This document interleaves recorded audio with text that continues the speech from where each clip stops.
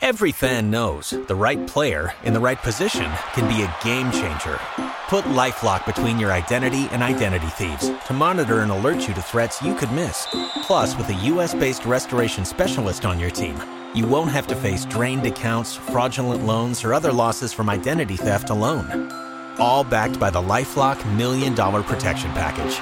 Change the game on identity theft. Save up to 25% your first year at LifeLock.com/aware.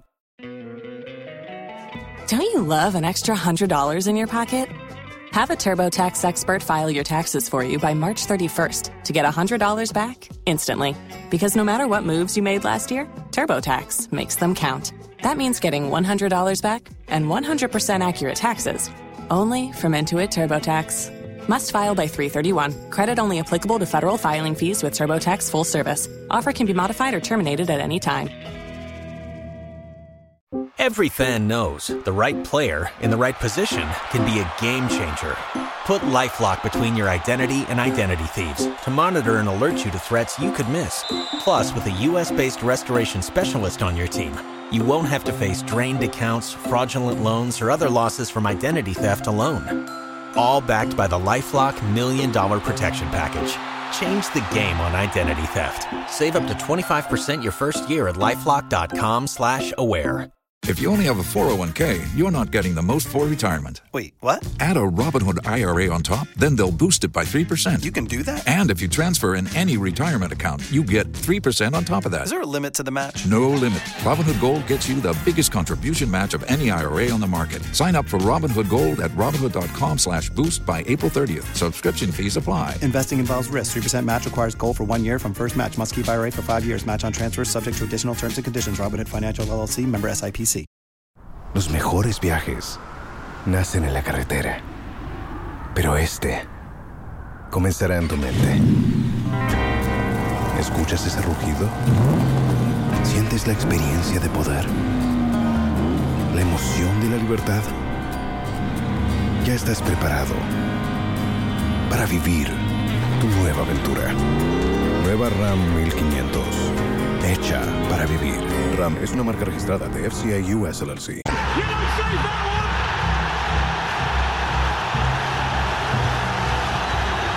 Elation for Guardiola. Explosion from the supporters. Wonderful finish from Bernardo Silva. And there's nothing that Courtois could do about that. And City have taken a giant stride towards Istanbul. Looking for the goal that might kill it once and for all. Martinez does it. Delivers it. And surely on their way now to the Champions League final. Rolling back the years, bringing back the good times. Inter Milan book their tickets for the Champions League final. Three-time champions Internacional face English champions Manchester City, who are looking for their first Champions League triumph. We'll preview the big final and try to explain the reasons behind the big moves in the transfer window we witnessed this week. Also coming up. But it's still in play. Gets the ball across. It's in the back of the net. Oh, my word! Percy Tau Stadium into raptures. Let's just have a look at this artistry. First of all, that beautiful 1-2. A little bit too deep. El Shahat spots Percy Tau. In it goes, in the corner. An absolute delight to the eye. El Shahat. Run, a surging run. The ball goes up. It's in the back. There's a good opportunity. This is surely going to be Thiago. Look at that. Carava smashes it in. Into the corner. Nice touch. That is absolutely sensational. Can he get the ball across? It's there for the taking. It's in the back of the net. Oh, my word. How about that? The CAF Champions League final will take centre stage on the continent as Wydad and Ahly tussle for the right to be crowned kings of African football. We have a preview ahead. 8-7, she leads the tiebreak. Match point number 2. Forehand Haddad Meyer. Forehand Świątek cross court. Haddad Meyer reaching for it. Pops it high in the air. It's bounced. Świątek to put away the forehand. And to reach a 4th Grand Slam final. And a 3rd here in Paris. Just a few days after her 22nd birthday. The backhand of Sabalenka. Mukova's backhand with a bit of air down the line. Sabalenka with a forehand, which will be wide. And Karolina Mukova completes a stunning comeback. Saves a match point. reaches a French Open final, a first Grand Slam final, and is the first player to beat Aryna Sabalenka in a Grand Slam in 2023. We'll be in Paris to preview the French Open finals in the male and female divisions, in Argentina to round up the ongoing FIFA Under-20 tournament, and in the USA for a preview of the ongoing NBA finals. Time to talk about what the world is talking about in the world of sport. Hello from me, George Addo Jr., and welcome to The Locker Room.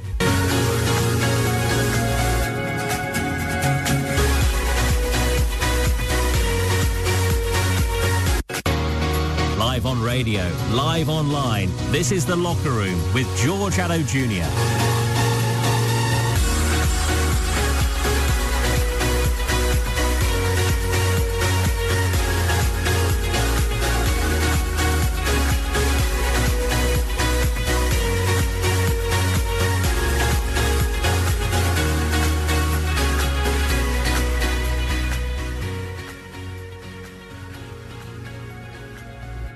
Thank you very much for staying with us on The Locker Room on Joy 99.7 FM. It's always a pleasure to come your way with a pacey preview of the sporting weekend. And there's quite a lot to look forward to, even though the football is all coming to an end. There's tennis to talk about. There is huge basketball with the NBA finals ongoing.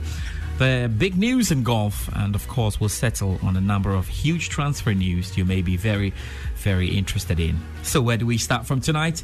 Must definitely be from the USA, and we talk the NBA. Here we go, the Denver Nuggets and Miami Heat, Game 3 of the NBA Finals, presented by YouTube TV.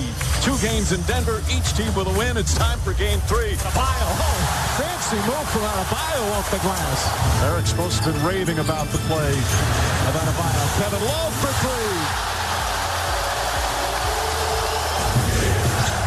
3. Murray the drive, backs it home. Adebayo jump shot. And all 3 buckets. Max Strus with the assists. Play. Murray a 30-point game. Oh, Duncan Robinson knocked down a couple of threes. And it's 9. And now the Nuggets can dribble it out.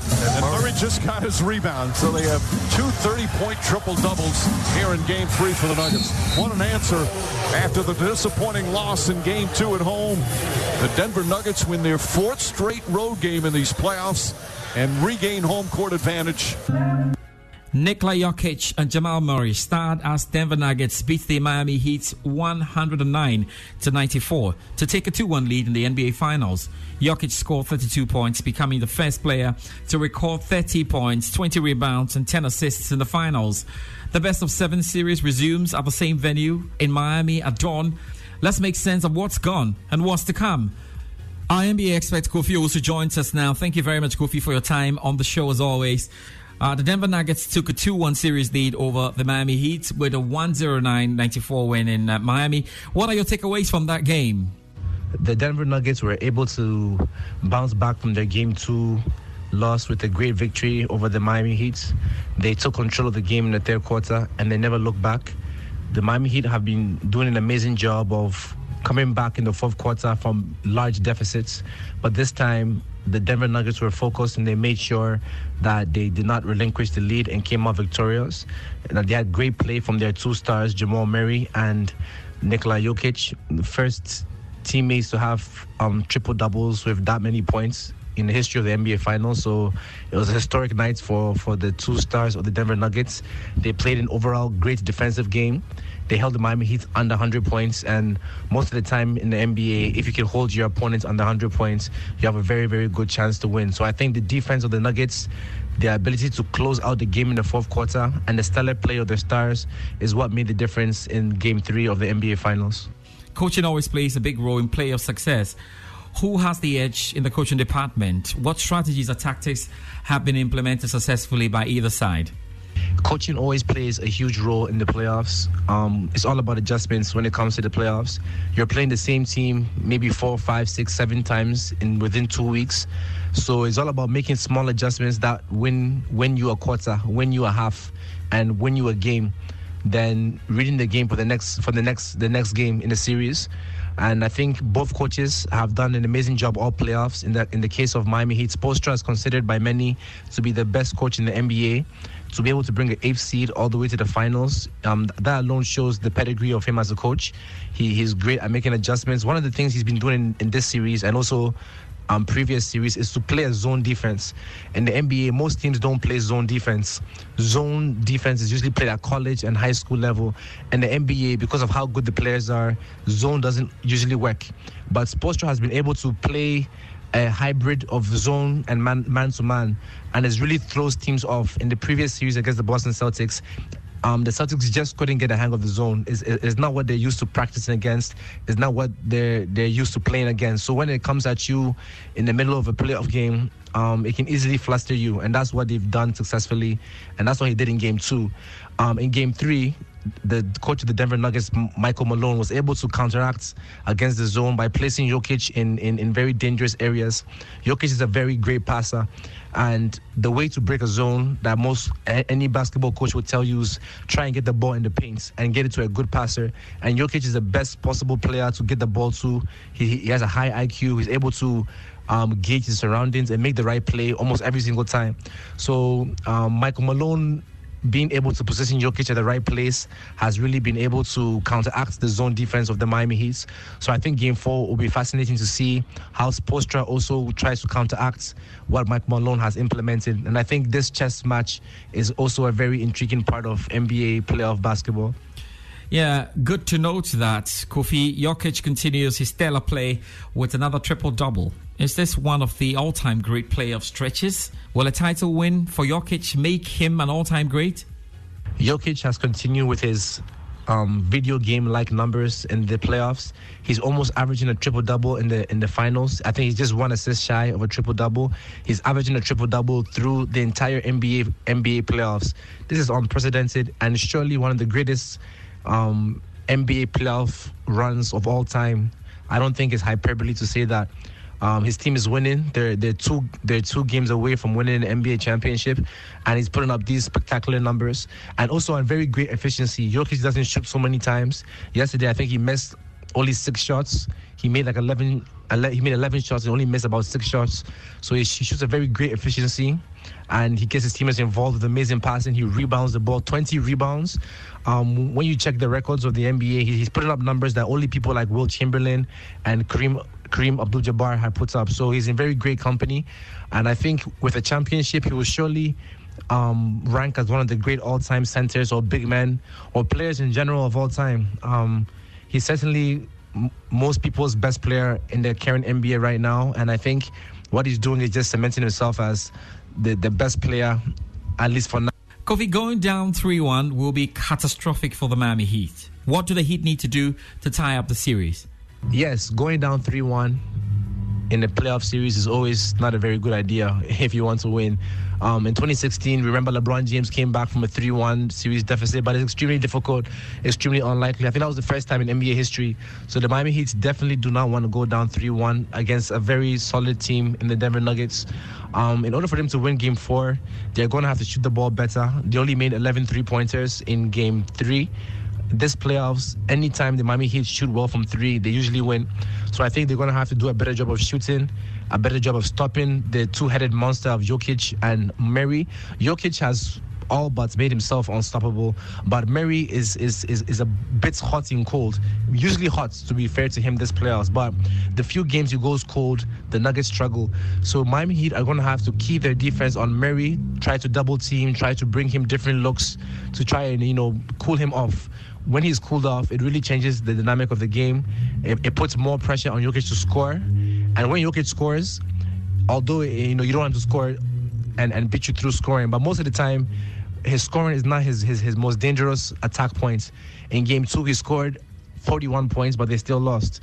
When he has lots of assists, his teammates are scoring. That is when the Nuggets are their most dangerous. So it might be wiser to get the ball out of Jamal Murray's hands and put more pressure on Jokic to score. So I think if the Miami Heat can shoot better and play better defense on Murray, they can come back in Game 4 and make this a 2-2 series. And obviously, Kofi, that's the part where most of you don't like. Pundits have to get used to it, don't they? What do you see happening in Game 4, talking about your predictions? Game 4 is always a very important game in the NBA series. like I just discussed, if the Nuggets go up 3-1, it'll be a very commanding lead. And most of the time, a team that goes up 3-1 in the final usually wins. If Miami is able to win, it'll make it 2-2. And that will set up 3 very intriguing games to close out the series. You can never count out the Miami Heat all through these playoffs. Whenever their backs are against the wall, they come out, firing in the next game. They have great mental strength. The leadership of Jimmy Butler and Spoelstra gives them great mental strength. They're never afraid of the situation. The Nuggets, although they played very well in Game 3, you might be deceived into thinking that means they'll win Game 4 easily. That is not the case. Game 1, they won very convincingly, and they lost Game 2. And like I said, Miami has done this all through the playoffs. So I will not be surprised if Miami is able to win Game 4 on their home court. And like I said, through better defense on Murray and better shooting, they have every chance to even up this series. I think it's going to be a very interesting game, no doubt. I think Murray is going to try and not be slowed down like happened in Game 2. And that's going to be the game between Jamal Murray's ability to play like a star and Miami Heat's mental strength. I think between those 2 factors, we'll see who comes out victorious in Game 4. Thank you very much. Kofi Owusu is our NBA expert and joined us with that. He'll be keeping across Game 3, and indeed we'll bring you more analysis across platforms here on Multimedia. Golf next.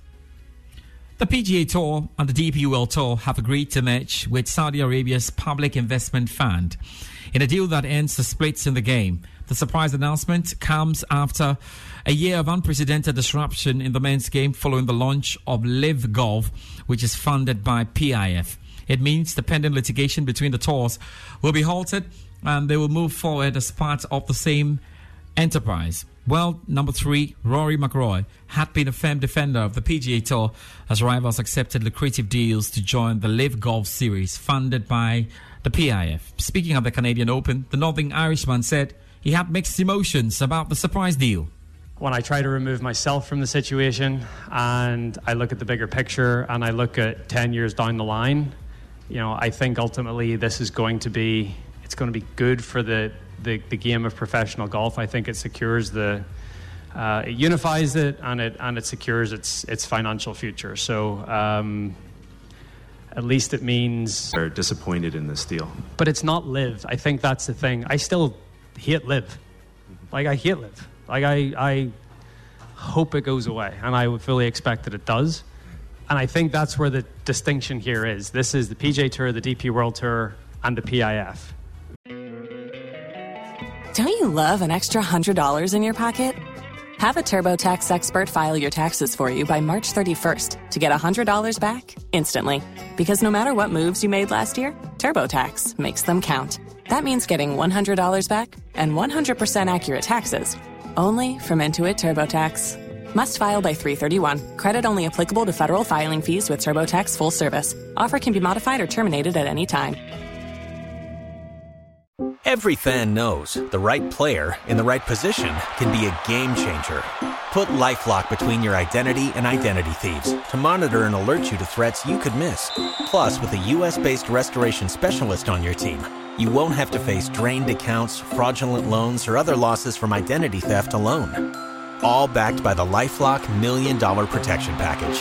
Change the game on identity theft. Save up to 25% your first year at LifeLock.com/aware. Tax day is coming. Oh, no. But if you sign up for Robinhood Gold's IRA with a 3% match, you can get up to $195 for the 2023 tax year. Oh, yeah. Sign up at Robinhood.com/boost by tax day to get the biggest contribution match on the market. Subscription fees apply. Investing involves risk. 3% match requires gold for 1 year from first match. Must keep IRA for 5 years. Robinhood Financial, LLC, member SIPC. Los mejores viajes nacen en la carretera. Pero este comenzará en tu mente. ¿Escuchas ese rugido? ¿Sientes la experiencia de poder? ¿La emoción de la libertad? Ya estás preparado para vivir tu nueva aventura. Nueva RAM 1500. Hecha para vivir. RAM es una marca registrada de FCA US LLC. Very different from Live. All I've tried to do is protect what the PGA Tour is and what the PGA Tour stands for, and I think it will continue to to do that. So, look, going forward, I hope that there may be a team element, and you're going to see maybe me, maybe whoever else play in some sort of team golf, but I don't think it'll look anything like Liv has looked, and I think that's a good thing. Rory McIlroy there. Let's bring in Amy Rogers, who's a golf broadcaster and currently out at the Canadian Open. Thank you very much, Amy, for your time. So what was the news like when it broke out on Tuesday? Because it really came from nowhere. Completely out of the blue. Players that I spoke to used words like shock, surprise, disappointment. Every player that I spoke to here on site at the RBC Canadian Open had no knowledge of this merger between the PGA Tour and Liv before it was announced yesterday. So as I walked around, it was around 10:30 a.m. local time here yesterday. I saw a lot of players on their phones. Some players I actually saw walking up to each other with their phones in their hands, just in total disbelief at what they were reading. And I'm sure you saw the reactions from players like Colin Morikawa, who learned over Twitter what was happening with the PGA Tour. So shock all around from everyone who just could not believe what they were learning. And even just being here on site again today so far, it's still very much the talk here, as I'm sure it will continue to be for the coming days. Amy, I know you've covered so many tournaments, but I guess the mood at this particular tournament you are at the moment is a lot different. Anything you've gathered? It is. It's hard to put into words, really. It's surprising, even for, we're here covering an event, we're interacting with members of the PGA Tour, members of their staff, who were equally as shocked to learn this news. I mean, they just found out yesterday morning as well, so they're here trying to work, interact with us, helping, to get us players to talk about their organization. So it was a very strange dynamic for everyone involved. As we mentioned, so few people knew about it that it just caught everyone so off guard and so by surprise yesterday. And I think, going into that player meeting yesterday, they were just hoping to get more information from PGA Tour Commissioner Jay Monahan, trying to learn a bit more about the details. And unfortunately, from the players that I spoke to after that meeting, they came away still with more questions than answers. As Monahan told these players it was still just a framework agreement and didn't even have the details in place. So I think that just continues to lend itself to just the shock and wondering about what this all means, for professional golf going forward. Let's talk about James Mona, the PGA Tour chief. So much focus on him, and as you say, the players and everyone wanting answers from him. We know the players' meeting was intense and heated. What more can you tell us? Yeah, I spoke to quite a few players coming out of that meeting, many just declining to want to talk about it. Some of the first players to leave, Justin Rose, Webb Simpson, Brendan Todd, left while it was still underway. So I think that gives you a little indication about their feelings. But generally, players coming out just having no information, still saying that there were just so many details yet to be ironed out. There was no discussion about compensation. That's something that's come up, especially for these players that turned down huge offers to go to Liv Golf. No discussion about their compensation, but money did come up in that meeting, and Monahan explaining that it's become quite costly for the tour in fighting these lawsuits against Liv Golf, and all the money that they've put into these increased purses for these elevated events. So I think money certainly playing a big role in that meeting for what we've heard from players from that standpoint. But, I talked to a member of the Player Advisory Council who was heading into that meeting, who had no idea. And he said to me with just such frustration, he's like, how do you think that makes us feel? These players are in place to be able to advise and to share their thoughts and feelings, who had no idea that this was coming, weren't consulted at all. And I asked him, is there anything that Monahan could even say in that meeting that would make you feel any differently? And he simply said, no. So I think for some of these players, the damage has been done, and there's nothing more that can be said that's going to make them feel better. And I think they're going to have a really difficult time trusting the leadership going forward. I guess then players who decided not to play in the Liv Tour for personal and ethical reasons have big decisions to make, Emmy. Exactly, and now there is nowhere else to go. The other options were the DP World Tour and Liv Golf, and now they're all going to be under the same umbrella. So it's kind of like our way or the highway. If you don't like it, there's not really any other major tours to go to at this stage. You know, I did speak with a player yesterday. He didn't want to comment on camera, but he did turn down an offer to go to LIV, and his was more for personal reasons. He said at this stage of his career, he felt like LIV was just too unreliable, and he didn't want to take that sort of risk. But he did admit, he's like, you know, it is a good time to be a golfer. So, Emmy, what needs to be done at the moment for calm to prevail? Because it looks like we're far away from any of that happening. It really does. They need answers, you know, and I think, honestly, the tour, PGA Tour Commissioner Jay Monahan, they don't have all of those answers yet. You know, admittedly, they said that this agreement still needs to be finalized. And so, unfortunately, I don't think they even have some of the answers to give right now. And I think until those questions are answered, we're going to continue to have this sense of instability and just unknown. Until players can learn more, I think they're going to still be frustrated and upset. Let's do the tennis now. The big finals begin tomorrow at the French Open, climaxing, of course, first with the women's singles final. It's been really, really interesting to monitor all that has happened. And indeed, the men's final, of course, as we had a good idea of everything that happened not long ago, a few hours ago. And so the men's final will take place on Sunday in Paris. And we know Czech player Karolina Muchova became one of the lowest ranked players to reach the French Open women's final as she edged the thriller against the Belarusian second seed Aryna Sabalenka. She will face Iga Swiatek, and we're definitely going to be looking ahead to that big final. The BBC senior tennis correspondent Russell Fowler has been watching all semi-finals alongside the former tennis player Annabel Croft. Muchova's backhand with a bit of air down the line. Sabalenka with a forehand, which will be wide. And Karolina Muchova completes a stunning comeback. Saves a match point. Reaches a French Open final, a first Grand Slam final, and is the first player to beat Aryna Sabalenka in a Grand Slam in 2023. 8-7, she leads the tiebreak. Match point number 2. Forehand Haddad Maia. Forehand Swiatek cross court. Haddad Maia reaching for it. Pops it high in the air. It's bounced. Swiatek to put away the forehand. And to reach a 4th Grand Slam final. And a 3rd here in Paris. Just a few days after her 22nd birthday. No doubt Beatrice Haddad Maia has given her the strongest challenge of this French Open so far. But Swiatek has come through again, and she's come through again in straight sets. And she will play the unseeded Karolina Muchova for a 3rd French Open title on Saturday afternoon.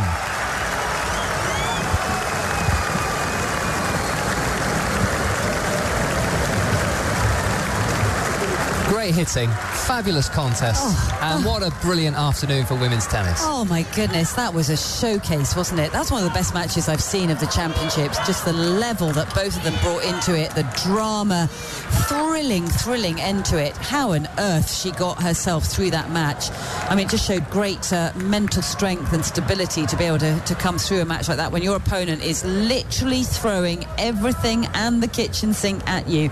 And she came up, you know, with the right shots at the right time to close it out. But I thought for sure we were going to go into a final set there. She did extremely well. What a match. What a tournament for Haddad Maia. And welcome to the top 10, Beatrice Haddad Maia. What a fortnight, having never before gone past the second round of a Grand Slam. And as for Iga Swiatek, not just a French Open final to look forward to, but her win and Aryna Sabalenka's defeat means that she will begin a 63rd consecutive week as world number 1 on Monday morning. Yeah, she's walking rather gingerly off the court, as if already her body has kind of gone into a bit of stiffness there. You can see how she's trudging off the court. I mean, she literally left her heart and soul out on this Philippe Chatrier court, and I would think she's earned an enormous amount of locker room respect for the way that she's played her tennis, the way that she's pushed the world number 1 out here. Just the level she played. I didn't think she could play at that level for such a long period of time, but wow, she's really been extraordinary. And probably not on the phone to Laura. And to be honest, a bit of Iga and a bit of beer would go down quite nicely. I don't see why you can't have both. Let's have a final thought from Annabel Croft then on the final that we now have to look forward to. I mean, Iga Swiatek is going to take some stopping, but Karolina Muchova, okay, she'll be a little tired after 3 hours and 13 minutes on court against Aryna Sabalenka, but if she's ever doubting herself, she just wants to look back at being 5-2 and match point down to the Australian Open champion and world number 2, and if she can play like that against Swiatek, boy, do we have a final to look forward to. Yeah, and it's going to be very different from the match that we've just witnessed because she has so much more variety and combinations of different shot making, as we heard in the interview when Mats Wilander was saying to her, wow, you know, how did you learn to play such creative tennis and how do you do it? So I think it'll be a really interesting matchup in terms of the contrast that we're going to see. We're not going to see the ball blasting that we've just witnessed out here, which was a different type of match. But you've got to favour Swiatek because of that experience. She's won this championships twice before. She's won at the US Open. She knows how to play in Grand Slam finals. And we don't know how Muchova will feel going in. There's going to be a lot of extra nerves and tension, I would think. But I think we just hope that we're going to get a great match. And certainly she's been playing the sort of tennis that can certainly challenge Swiatek, but I would have to put my money on her.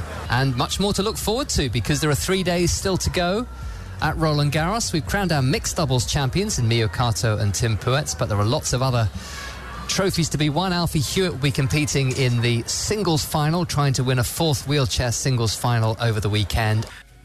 Russell Fuller with Annabel Croft watching all semi-finals and definitely back on duty as we look forward to the finals on Saturday, the women's finals and the men's singles finals to come on Sunday.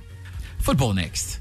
And we'll begin with a 7-time Ballon d'Or winner who has settled for the United States as his next destination. Messi running freely at Laporte, then the ball into Mbappe, back to Messi, it's there, it's 2-0, it's Lionel Messi, he scores his first goal for Paris Saint-Germain. Argentina legend Lionel Messi will join American side Inter Miami after his exit from the French champions Paris Saint-Germain. Messi had a more lucrative offer from Saudi Arabian side Al Hilal, while a return to Barcelona became an impossibility because of financial fair play limitations. So let's try to get behind Messi's decision. And joining me is the American soccer writer Teddy Blair, who works with BBC Miami. Thanks, Blair, for your time. Huge news in Miami then. How is this going down so far? Everyone's really excited, honestly. And rumors and hopes of Messi coming to Inter Miami have really been circling since the team's debut in 2020. And it's really been projected by even the majority shareholders, the Moss brothers, and 2 of Inter Miami's owners to bring Messi to Miami before 2025. So this is really exciting. Social media is blowing up. Just today, even mentions on social media have almost tripled. So it's massive news here. Everyone's very excited. So what do we think has tempted Messi to play outside of Europe for the first time? So like what we heard mentioned, a lot of it's commercial. Saudi Arabia obviously did offer a massive package, but Messi is looking to possibly get a share of the revenue from Apple TV Plus's MLS season pass, and Adidas has offered him profit-sharing agreement as well. There's also the idea that he would have the option of having a percentage ownership after he retires from the MLS, which is something we've seen before with David Beckham. So there's a lot of the business side here. Commercially, this is a really good move for him, and it's the biggest signing for Inter Miami and one of the biggest signings ever for the MLS. Yeah, Blair, that was my next question. In fact, how big a queue is this for the MLS? It's incredibly huge. And I mean, it's huge here. It's huge for the MLS. And it's especially big considering Inter Miami lost its big player, Higuain, another massive Argentine player and a football legend last year. So getting this replacement is really going to be exciting for us, is really exciting for the MLS, and it's going to bring a lot of viewership to the MLS. We have, I think, in the US, there's a lot of lack of attention to football in replacement. You have the NBA, you have American football, so I think this is really going to be important for the MLS viewership as well. And you say big, certainly big for the city of Miami, but even bigger for Inter Miami, who are a new team as well. Yes, we really saw the possibility of Inter Miami becoming a team in 2018 after years of conversation. And the first game wasn't played until 2020. And even then, COVID put a stop to that. The first game here, the first home game, was actually canceled because of COVID-19. So it's very new. There's still a lot of excitement around the team and a lot of people getting into it.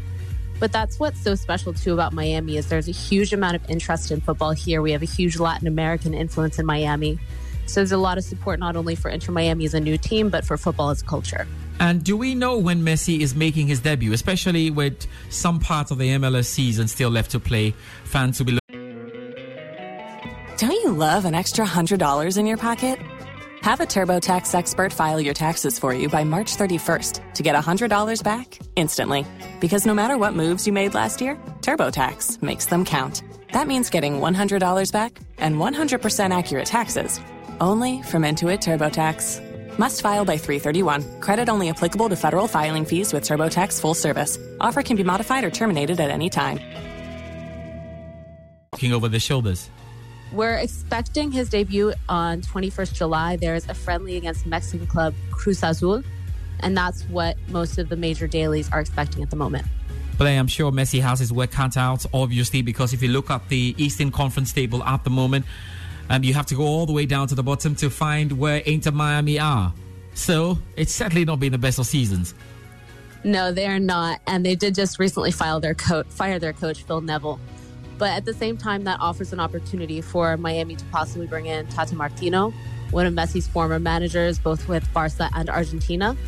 And so that could be really big for Inter Miami and really help them make their way up so you don't have to scroll all the way down the list to find them. And this goal to reunite the two of them could be really massive for the team and also for excitement in Miami. Teddy Blair's a football writer who works with BBC Miami and joined us with some analysis on that. Now, from one Ballon d'Or winner to another.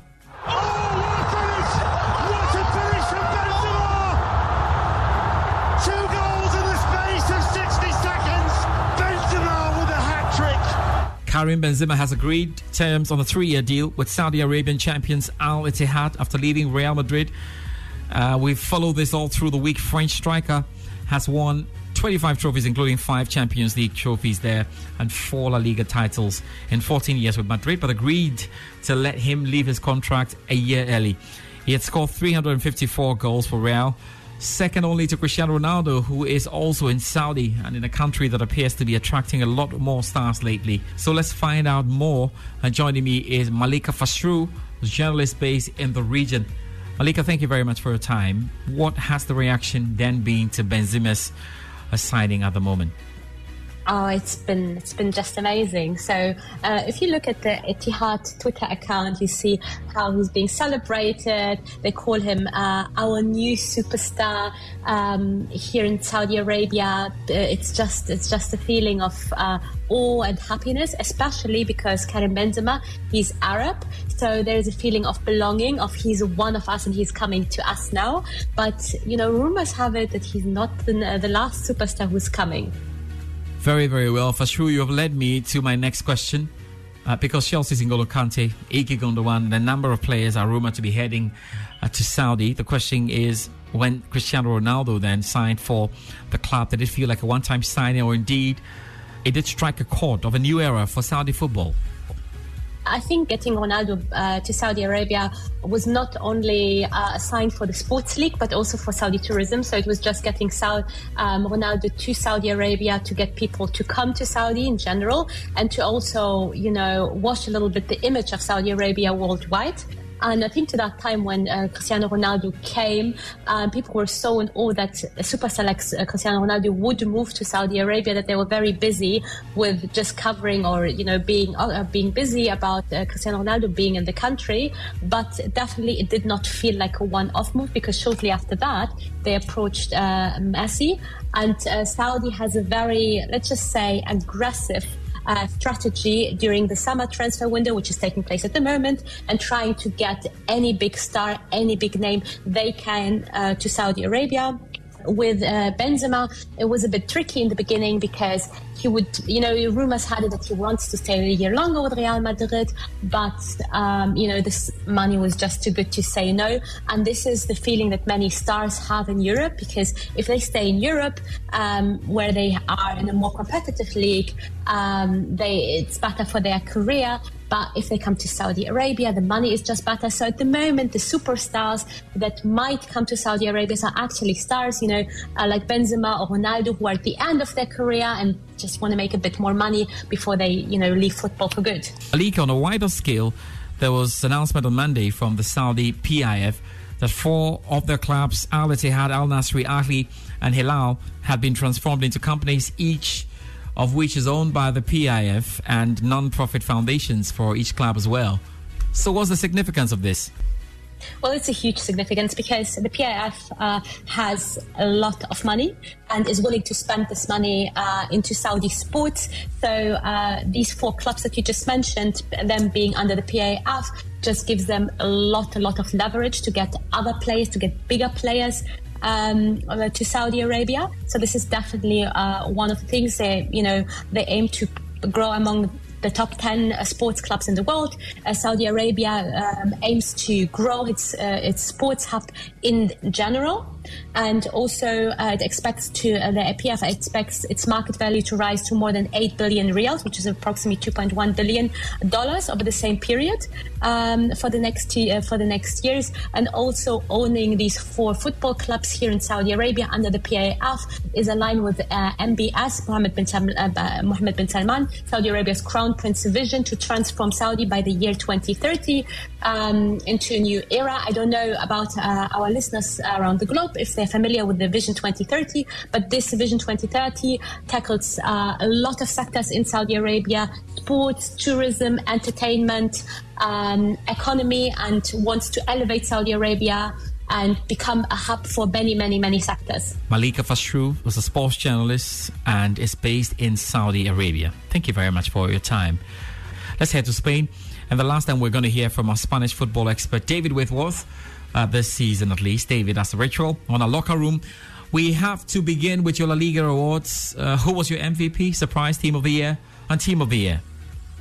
So for me, the player of the year, there's lots of candidates, but I would go with Robert Lewandowski. Terrific first season at Barcelona, ending with a La Liga winner's medal. I think the Polish striker has acquitted himself very well on his first voyage outside of Germany, and I think he's had a tremendous season. So I would go with Robert Lewandowski as the player of the season. In terms of the team of the season, I would go Osasuna. I think it's a tremendous season that they've had to get to a Copa del Rey final, really push Real Madrid in that final. It was only a 2-1 defeat for them, and to finally get over that defeat, which was difficult for them in such a quick amount of time, in a few weeks, to return to the form that got them to the final and beat Girona in that last gasp victory, which meant that they are going to be in European football next season in the Europa Conference, which means that for me, I would give Osasuna the team of the year. I think the surprise is, well, you could say Sevilla could be with both, because up until the World Cup they were 19th in the table, or in all sorts of trouble, and they were looking very iffy to stay in the league for next season. So they were definitely the letdown team, let's say, of the first part of the season. But you could give the same award for this to the same team for the second half of the season as being the surprise package of the second half of the season is Sevilla as well, because with their new manager Mendilibar, he's turned a team from 19th to 12th in the table in the end, but only 3 points off 7th and 8th. And obviously winning the Europa League final completely changes the panoramic of the season. With that 7th European crown, going into the Champions League next season, it's a huge carrot for a team that wins a European trophy, and a team that are used to Champions League football. For all the world looked like they were going to miss out, and then finally winning the trophy means that they're going to be going into the Champions League next season, so I would give it to them. And also a special mention for Real Sociedad, a team that, obviously, with my Betis backgrounds, obviously that is my team. But looking at La Liga in general, I've always had a soft spot for this new Real Sociedad team that's been formed the last 3-4 years, with the likes of David Silva, Oyarzabal, Mikel Merino. They've got a very good, stylish team, mixture of youth and blended with experience, steel and silk coming together, and they fully deserve that 4th Champions League spot. They've been terrific all season, the most consistent team, beating the likes of Barcelona, Real Madrid on their stomping ground. And it'll be interesting to see how they deal with juggling both the Champions League and La Liga next season, and full credit to them.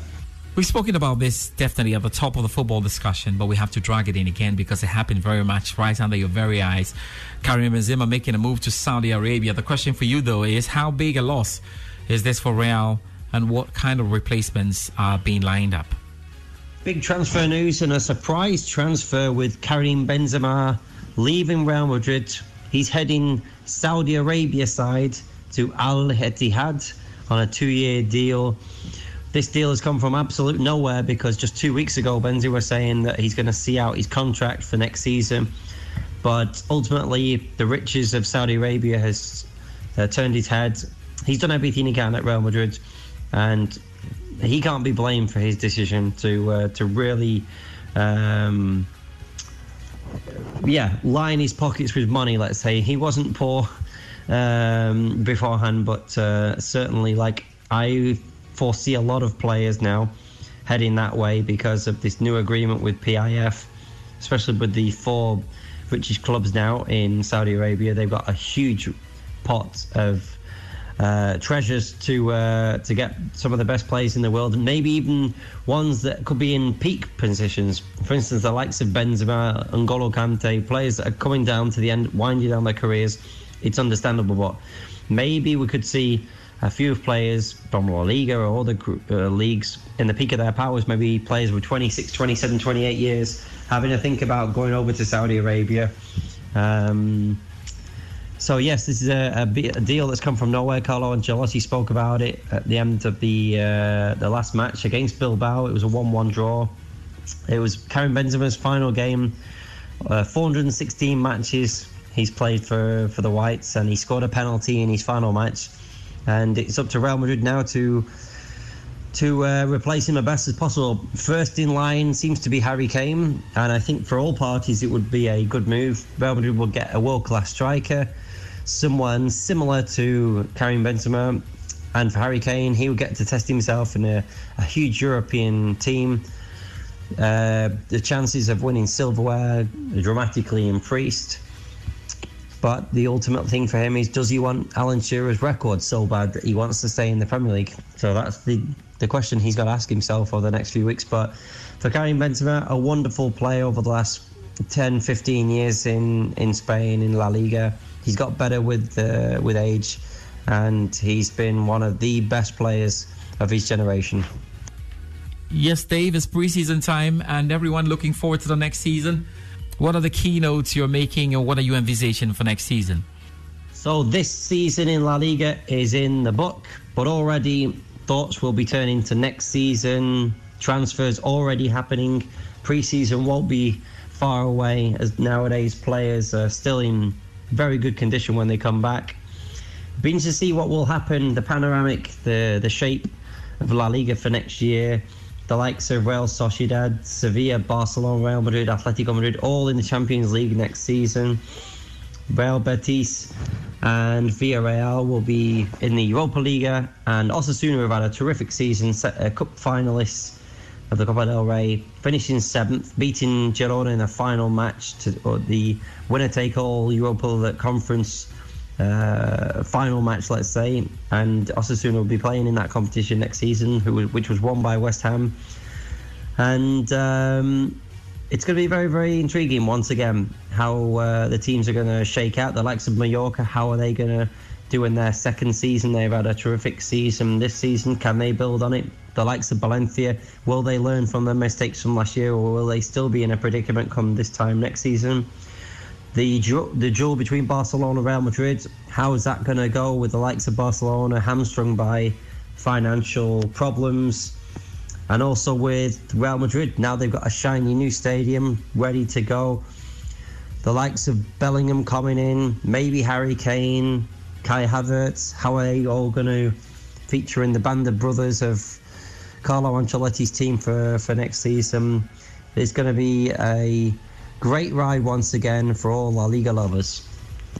Thank you very much for the time on the show. That's David Whitworth, the reporter for Real Betis and La Liga, joined us all through the season, and it's been an absolute pleasure having you alongside. You hear him again when there are big transfer news stories coming in from Spain.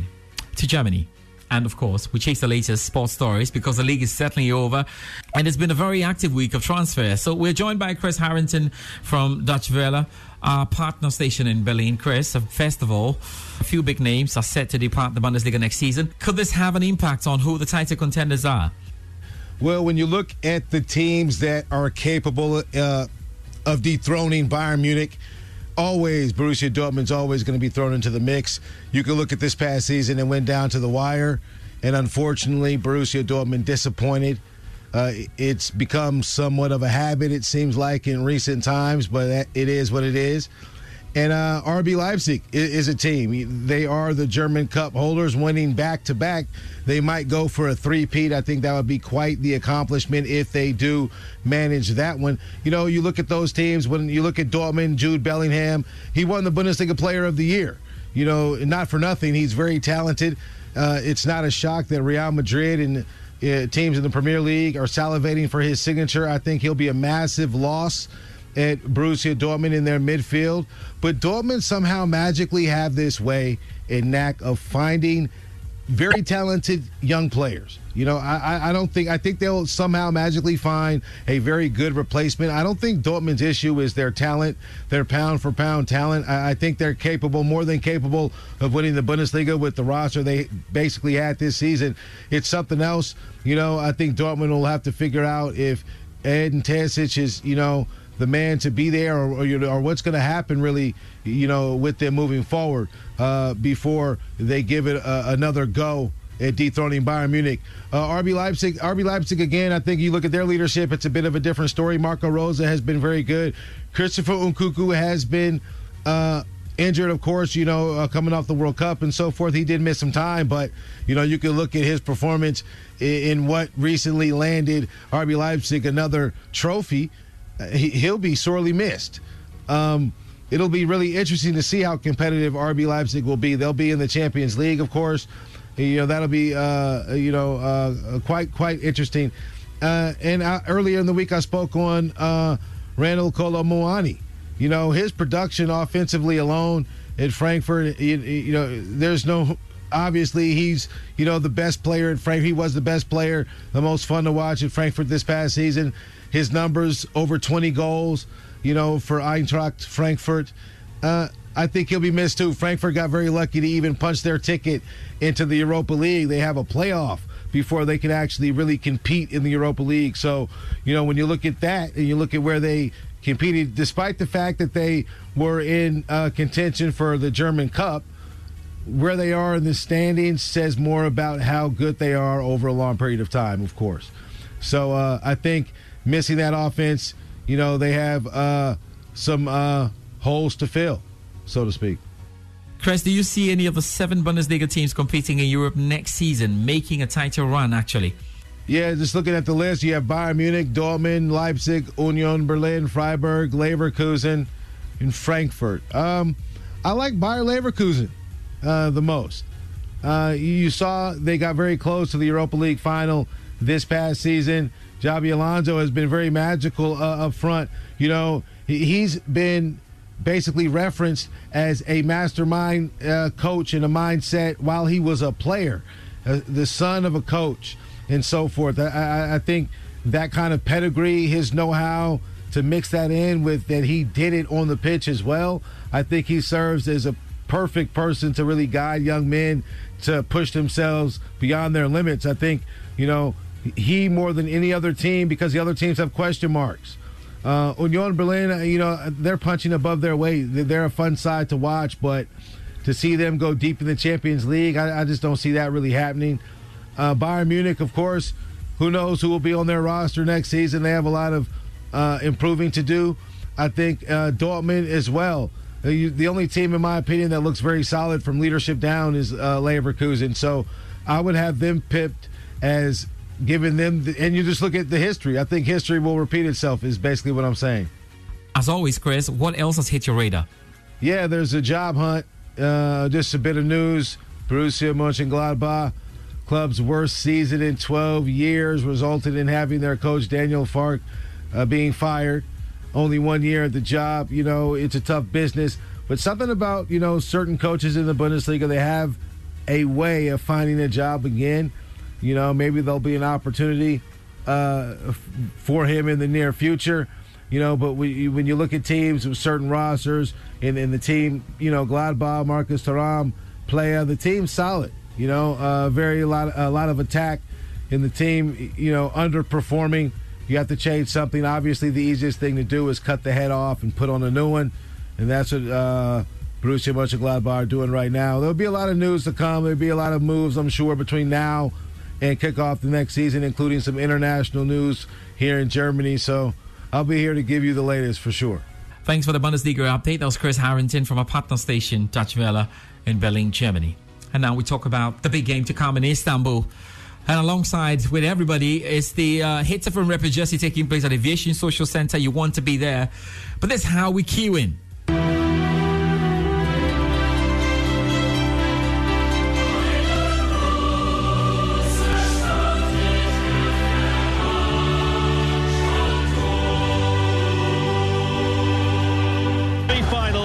Chasing Manchester City against the 14-time European champions Real Madrid.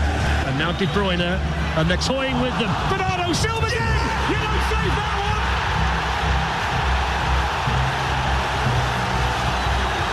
Elation for Guardiola! Explosion from the supporters! Wonderful finish from Bernardo Silva! And there's nothing that Courtois could do about that! And City have taken a giant stride towards Istanbul!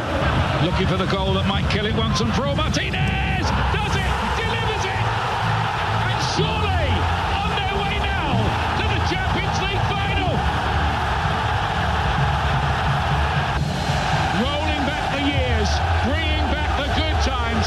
Inter Milan book their tickets for the Champions League final.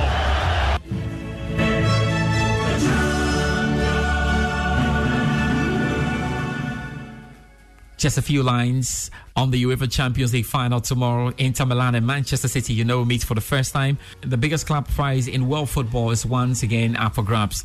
City are in sight of a treble, and the venue is the Atatürk Olympic Stadium, stage for arguably the most memorable final of them all.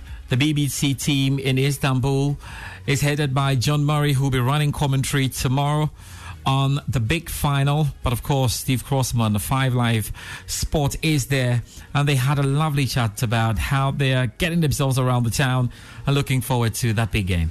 Live from a conference centre in the Başakşehir district of Istanbul, and the build-up starts to the Champions League final, because in 48 hours' time we will be a couple of miles northwest of here inside the Atatürk Stadium. Full commentary on Saturday night of the Champions League final. The coverage starts at 6:30. We are sitting in what feels like a boardroom with a semi-broken whiteboard to my right-hand side. I feel like saying, John Murray, you're fired. Yeah, it's got that feel of it, hasn't it? We've seen a bit of life today, haven't we, you and I, in Istanbul. We've experienced the roads and the motorways of Istanbul, which I must say was an experience this morning. I've driven here before, but I don't remember it being quite like it was this morning. That was a real challenge, I have to say, behind the wheel, getting us around and crossing some of the roads. Very well. That needed full concentration this morning. So then we've been to the stadium. We've seen very much last preparations being put to the Atatürk Stadium, which, as people will know, as any Liverpool supporter who's listening, who was here in 2005, will well remember, it is right out on the fringes of the city of Istanbul, and so that will be a challenge for supporters getting there. Although I see UEFA today have said that they're going to put on transport for supporters to get to the ground. So we've been there, and we've also been down in the centre of Istanbul today just to see what the mood was down there. They are really laying it on thick, aren't they, all around this city? Even on the plane over here, we work for the BBC, and of course we do not accept gifts, but I think it's okay to keep the Turkish Airlines, what they called Special Champions League Magnet. Special Magnet, yes. You know, it means a heck of a lot to them, this country. And they've been through terrible times recently, remember, and that will be mentioned, the victims of the earthquake at the weekend as well. But in a sporting sense, it is the Atatürk Olympic Stadium. They had desperate to host the Olympics. They've been in for 2008, they've bid for 2020, and also a big football tournament, because as we know, I've been here many times with various clubs, the passion here for football is incredible. But they bid for Euro 2016, lost out to that. They were interested in hosting 2020 on their own before the anniversary idea came up. They lost out to Germany for next year, for 2024. They are bidding against the British bid for 2028, and they've also thrown their hat into the ring for 2032. That's how desperate they are to get a big tournament. So to have the final again is very, very, such a big thing for them. When it comes to this final, John, I heard at the Manchester City Media Day the phrase sporting immortality being mentioned, and that is a big phrase, but for once it's accurate. Yep, the chance to do this treble, and how much we've talked about it over the course of the last few weeks and months. I think there was a sense that it was on for them, a real possibility, and now here we are for Manchester City. You were there when they were doing all of their interviews in Manchester earlier this week. They've travelled. They're travelling today. We will be in the stadium this time tomorrow night. We'll have listened to Pep Guardiola say his final thoughts. And whichever players are put up to speak to us, will be able to watch all of the hour of final training that they're able to do in the stadium. But they are one match away, potentially 90 minutes away from this treble, which would be the high point in the club's history. We do like to look out for signs as we wander around a Champions League final host city, and today we went into Istanbul and we stumbled upon the Column of Constantine, which was taken from a temple of Apollo in Italy. It's 35 metres tall. I believe that is 17 Erling Haalands, or just 16 John Murrays. You've got the edge on him. Got the edge on him. I caused a bit of a stir, didn't I, on the metro? It's almost as if they'd never seen a man as tall as me. In a bucket hat. Some of those people on the metro. But in all honesty today, I guess the influx is going to happen over the course of the next couple of days. But there wasn't too much of a sign of